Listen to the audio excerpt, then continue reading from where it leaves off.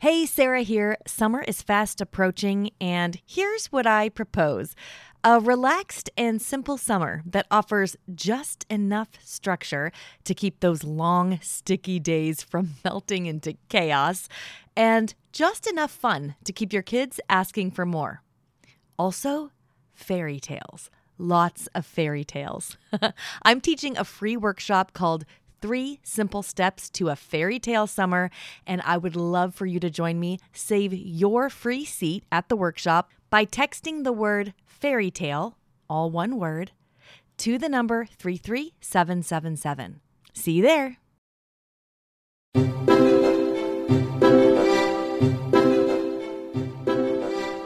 You're listening to the Read Aloud Revival Podcast. This is the podcast that inspires you to build your family culture around books.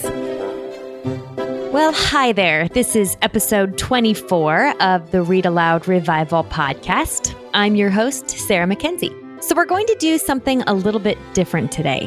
One of the things I hear a lot in the Read Aloud Revival Facebook group, in comments to the show notes, and in the emails you send me are questions about how to transition from picture books to novels or to children's novels, longer pieces of fiction. So reading aloud from novels is one of my very favorite things to do. I enjoy reading picture books, but for me, it just doesn't quite compare to a good children's novel. And I tend to think it pays off to be careful about what those first novels are, because a cumbersome, boring, or otherwise unpleasant first experience with longer narrative can really take the wind out of your sails, and nobody needs that, especially a mother or father who is trying to set the tone for read aloud culture in their home. So today, rather than interviewing a guest, I'm going to chat with you about some strategies you can use to make a smooth transition from picture books to children's novels, and share my favorite first novels to read with kids. Before we get started, I want to mention the Read Aloud Revival hashtag, which our whole community is using on social media channels. Every day, there's new things being uploaded on Twitter, on Instagram, on Facebook. I think because we all love to see what reading aloud looks like in the nitty-gritty of real life, we are just loving that. So if you'd like to see what other revivalers are doing in their homes, you can search the hashtag Read Aloud Revival, one word, of course, and we just love it if you added your picture to the collection. I look those up regularly and just love to see what's there. So you can upload a picture of your book stack, or even better, a picture of your family reading aloud together, and then just add the hashtag Read Aloud Revival, and we can all find each other. When my oldest children were small, I couldn't wait until we could read middle grade novels together. I enjoyed reading picture books with them, but those weren't the books that really formed me as a reader, a budding reader myself. It had been books by Beverly Cleary and Roald Dahl that sparked my own childhood imagination and turned me into a lifelong reader. I really couldn't wait to introduce my favorite books and characters to my kids. So I got excited, I got enthusiastic, and the first novel I tried to read to my kids was Little House in the Big Woods. It was really unsuccessful. That felt terrible because I knew that Little House was the gold standard in children's literature. It still is the gold standard in children's literature. And I felt like we were failures because we couldn't really get into it. I was struggling. The kids weren't able to listen or pay attention well. And it just sort of felt like a big flop. What I didn't know at the time, but I know now, was that I hadn't yet developed my own read aloud skills enough to deliver those long descriptive passages in Little House in an interesting way. My girls hadn't had enough practice painting pictures in their heads and following along with longer narrative to keep up with what was going on. And so it ended up being this great disappointment, and it really didn't need to be. I think those first experiences with reading aloud from longer books really ought to be delightful and set the tone and set the stage for things to come. So let's talk about how to do that. Laura Ingalls Wilder has written, of course, some of the best books ever written. And, since that first attempt, we have gone on to read her entire series 3 times together as a family. But I don't usually recommend that parents start reading novels with their kids by reading Little House. And there's a reason for that. Novels require something of your child that reading picture books doesn't. For the most part, it requires a longer attention span And it requires an ability to imagine without visual prompts, to paint pictures in your mind based on word imagery. So if you're just getting started with reading novels with your kids, well, first of all, lucky you, because it's really a treat. And second of all, we need to get you choosing books that set you up to be successful right out of the gate. We want to make the first forays into longer fiction a stepping stool, and that will set you up for years and years of happy reading aloud. Today, I have 5 tips for getting started reading novels to your kids. The first is to acknowledge that some books make better first novels than others. There are a lot of really wonderful books that are really awful to read aloud, or at least really hard to read aloud.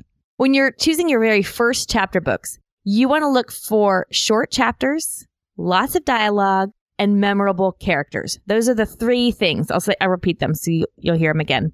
Short chapters, lots of dialogue, and memorable characters. That makes the words and the story easier for your children to picture in their mind. I will have a whole list of books for you in the show notes to this podcast that fit that description. You'll be able to find those at readaloudrevival.com. You're just going to want to look for episode 24. But some good examples of books that have short chapters, lots of dialogue, and memorable characters are Pippi Longstocking, A Bear Called Paddington, the whole Paddington Bear series, actually. And there's picture books and board books that are Paddington Bear, but I'm talking about the originals by Michael Bond. The Mouse and the Motorcycle by Beverly Cleary. And then, of course, the Mrs. Piggle-Wiggle stories, which I really think make some of the best first read alouds. Collections of short stories are also a good choice when you're getting little minds used to longer narrative. And some of our favorites of those are James Herriot's Treasury for Children and Thornton Burgess's Animal Stories. So you can find actually Thornton Burgess's Animal Stories for free on the Baldwin Project, and I will make sure there's a link to those in the show notes. And there's actually, you can also find a lot of the Thornton Burgess Animal Stories as free audio. They're just in podcasts. They're actually in iTunes. But you can also get them from bookshouldbefree.com. And we'll make sure those are all linked up in the show notes so you don't have to be jotting all that down. But those are both, James Herriot and Thornton Burgess both wrote animal stories. James Herriot's animal stories were from the perspective of a veterinarian taking care of animals. And Thornton Burgess's were more anthropomorphized kind of animal stories. So animals that can talk and, interact with each other. Let me tell you, the Thornton Burgess books are cream of the crop. They are so well written, very short, wonderful vocabulary and language and cadence, perfect for reading aloud, and they really appeal to both girls and boys. So if you want my number 1 recommendation for a starting spot, I would recommend anything by Thornton Burgess. If you are struggling to find good books to read aloud, you want to have a couple of good book lists tucked into your pocket. A couple of places that you can go reliably to look. Because I'll tell you what, my kids will come to me all the time and ask for a good book recommendation, or I will just need one for read aloud time. And sometimes I'm too tired, or I can't remember, what I saw on the Read Aloud Revival Facebook group. I know somebody recommended something wonderful, but I didn't jot it down, or I can't find it. Or I have a couple of book lists that are my go-to book lists that I go to first. They're my first stop when we need something to read aloud. My very favorites are Honey for a Child's Heart by Gladys Hunt, Read for the Heart by Sarah Clarkson, and the book lists at centerforlit.com. And those were compiled by Adam and Missy Andrews. They're the writers of Teaching the Classics, and Adam was my guest on episode 2 of the podcast. And he's also done some member workshop inside the membership site. He's just a good friend of mine, just absolutely brilliant guy. So he's got some great free book lists at centerforlit.com.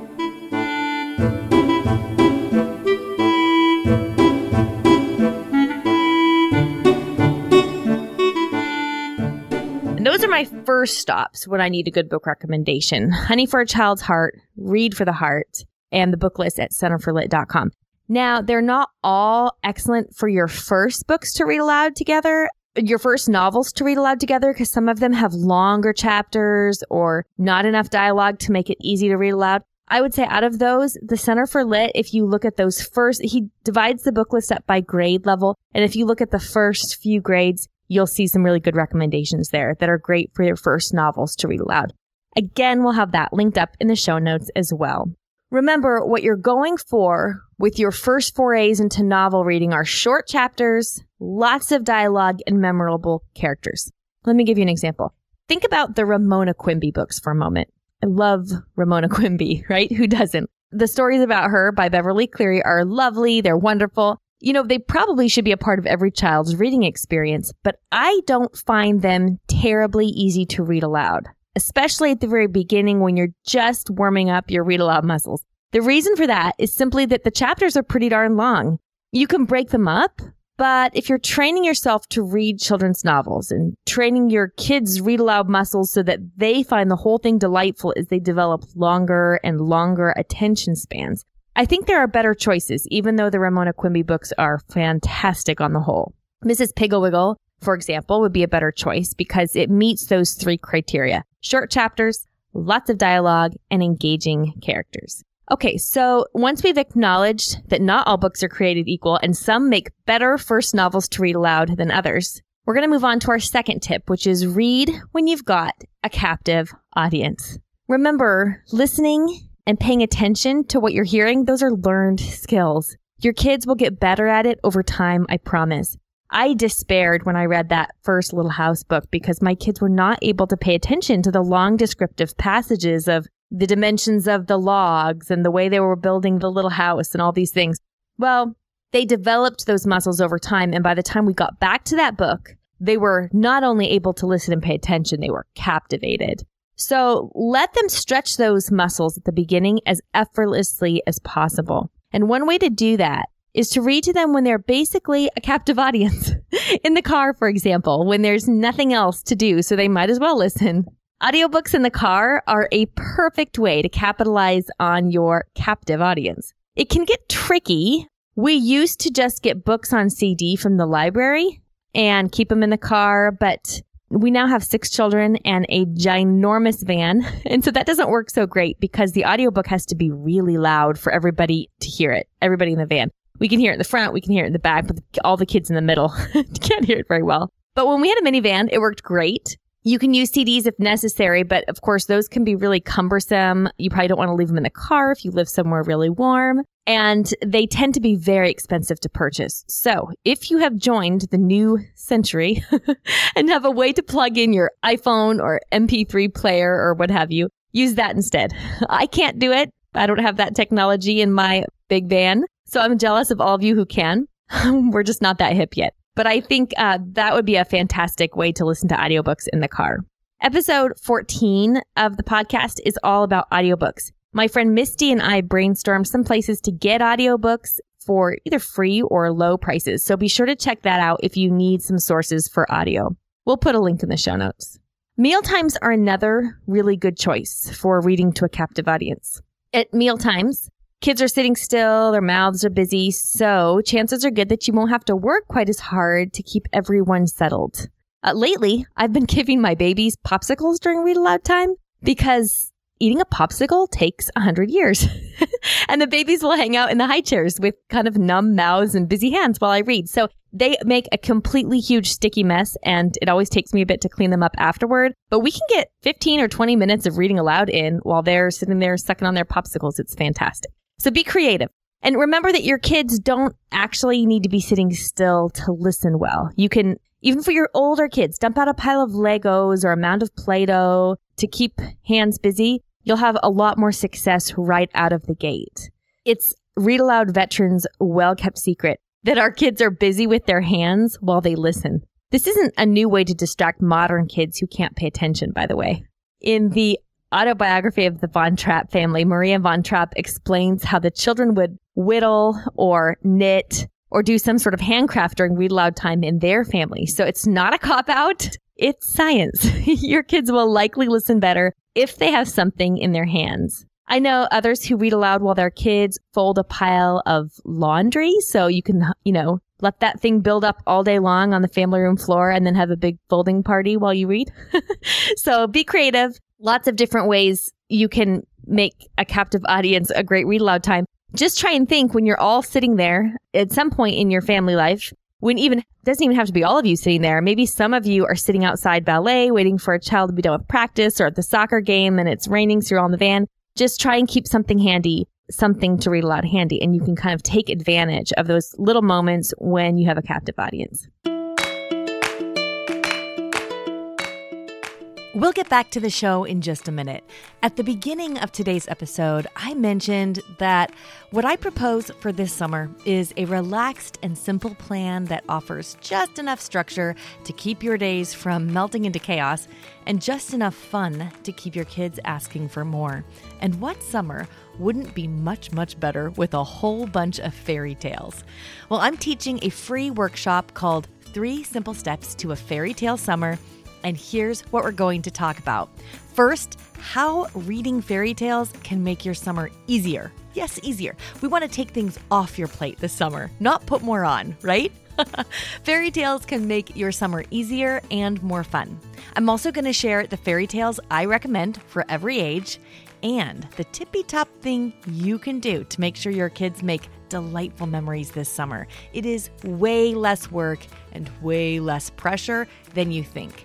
The free workshop is happening live online on May 7th, 2024, and you can save your free seat by texting the word fairy tale, all one word, to the number 33777. And yes, there's a replay, so make sure you register even if you can't join us live on May 7th. Again, text the word fairy tale, all one word, to the number 33777.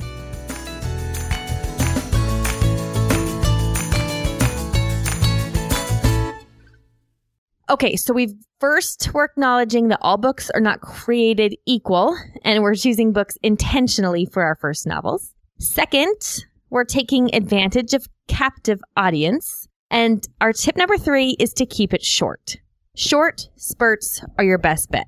I just love to tell people that reading aloud for just 5 minutes a day for the course of a year would equal 30 hours of reading aloud. That's a lot of reading aloud. 5 minutes a day is enough to make a lasting difference in your home at that rate. Now, it probably won't be all that satisfying to read for just 5 minutes, but certainly 15 minutes is plenty. And quite frankly, most of us waste more than 15 minutes a day on Facebook or watching TV or piddling around the house not getting a whole lot done, or getting things done that maybe won't have the lasting impact that reading aloud will, like cleaning our kitchen.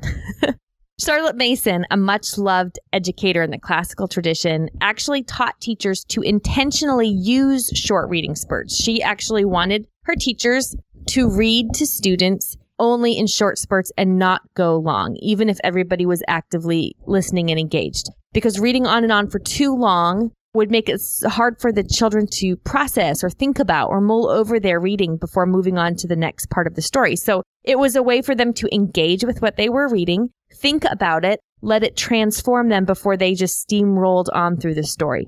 I'm not as good at this because sometimes I like to steamroll, especially if I want to find out what's happening next. But keep in mind, you don't need to have epic read-aloud sessions to be a read-aloud family. You don't need to have epic read-aloud sessions to build your family culture around books.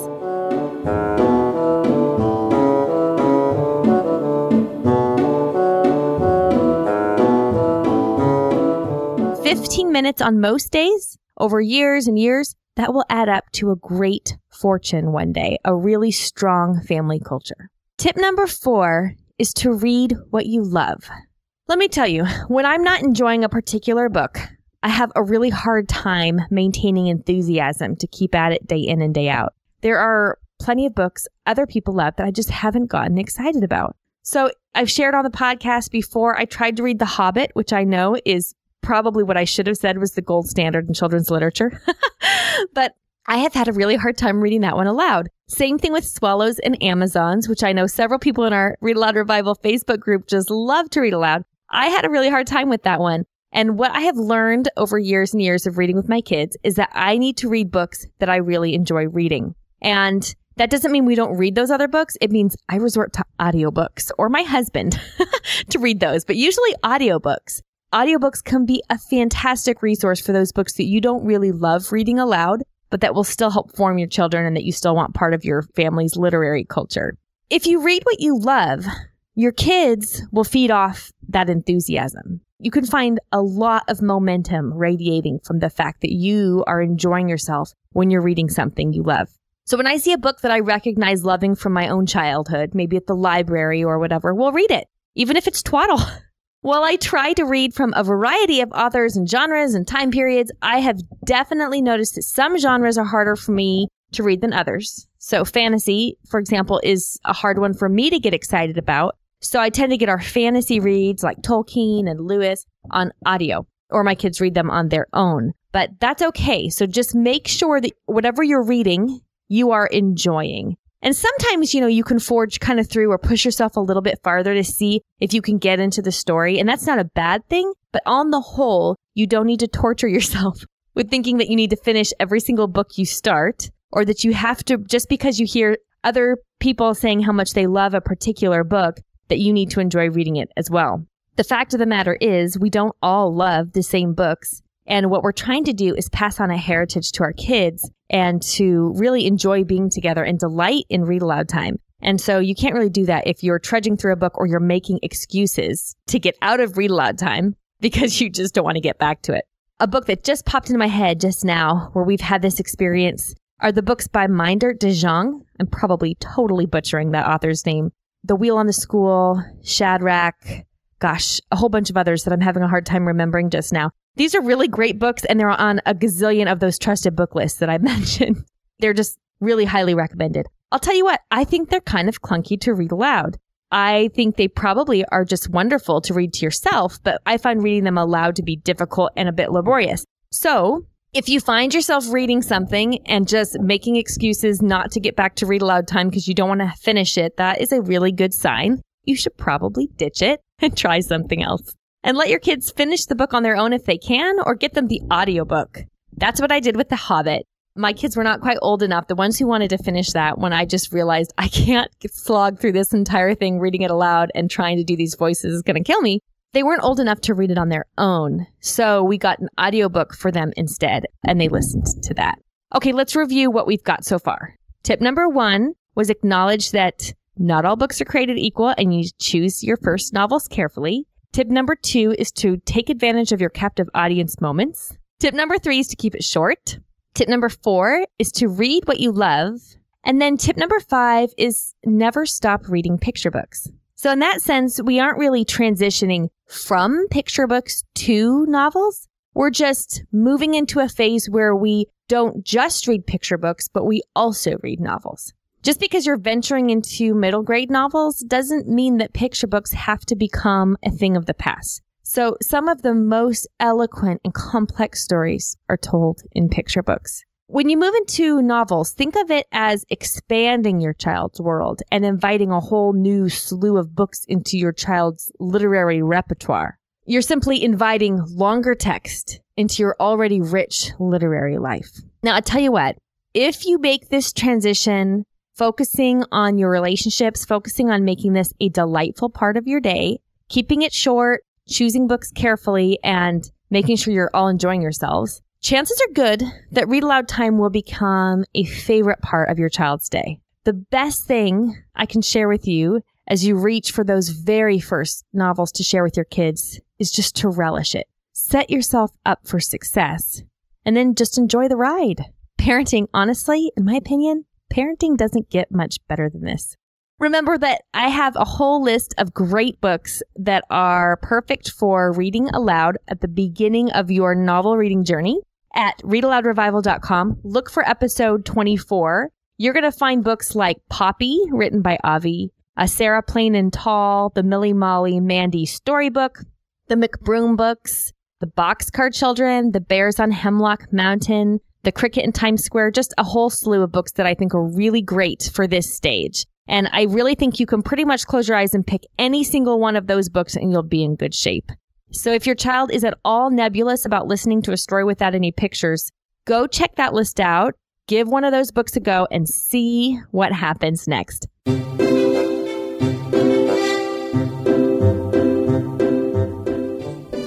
Now it's time for Let the Kids Speak. This is my favorite part of the podcast, where kids tell us about their favorite stories that have been read aloud to them. Hi, my name is Aaron. I'm 6 and I live in Utah. One of my favorite books is Beavis and Ramona. My favorite part is when Ramona took a bite out of every apple. My name is Katie, and I'm 10 years old. I live in Virginia, and my favorite book is Poppy. It was written by Avi, and my favorite character was Aerith, and he's a porcupine. I really like the book because it has lots of action and suspense, and if you really like animals, you would really love the book. I'm Caleb Russell Hauser, and I am 5 years old. I live in Songtan, South Korea. My favorite book is The Horse and His Boy of Narnia. I like it because of Lucy, and it's an adventure book, and I like adventures, and this book is full of adventures. You should read it if you can. And that's it for today. Now, I want to remind you, we have our very first live author event happening in the Read Aloud Revival membership site this weekend. Super excited. Caroline Starr Rose, author of Maybe and the brand new book Bluebirds, is going to join us. And so everyone who's a member of the Read Aloud Revival membership site will have access. And what's going to happen is Caroline will be live on screen, and kids can get online and watch her talk. She's going to be giving us a little sneak peek into her writing process.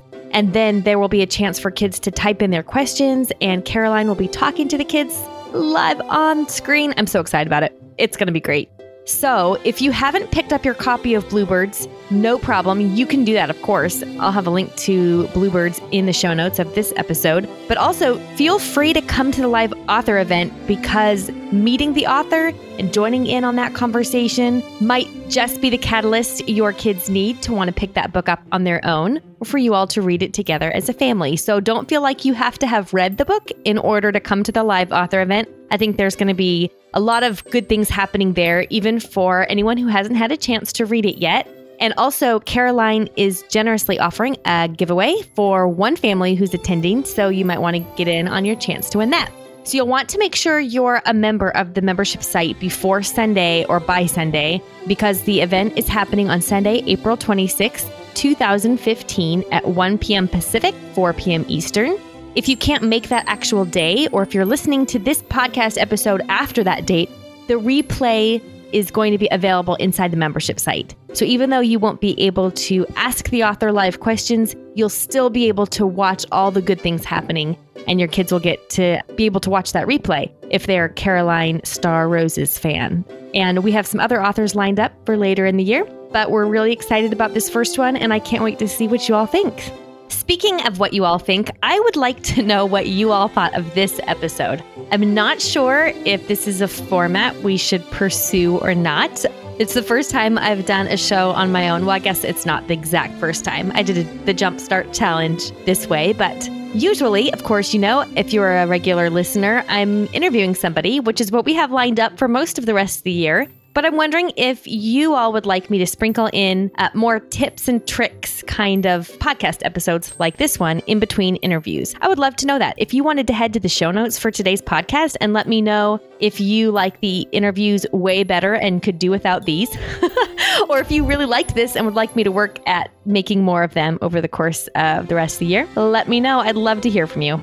Thanks so much for listening. I'll be back in 2 weeks with another episode of the Read Aloud Revival Podcast. Until then, go build your family culture around books.